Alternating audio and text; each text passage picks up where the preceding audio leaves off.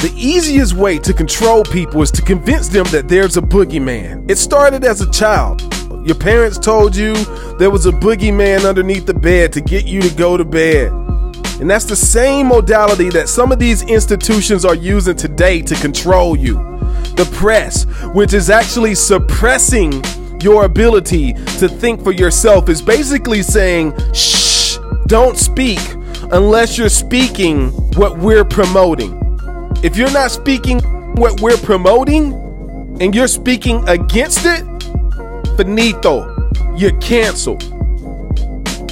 Right now, we have to wake up and come together, all Americans, everyone, every color, every religion, every political background. It is time for us to stand up, because the only thing that makes America America is our freedom.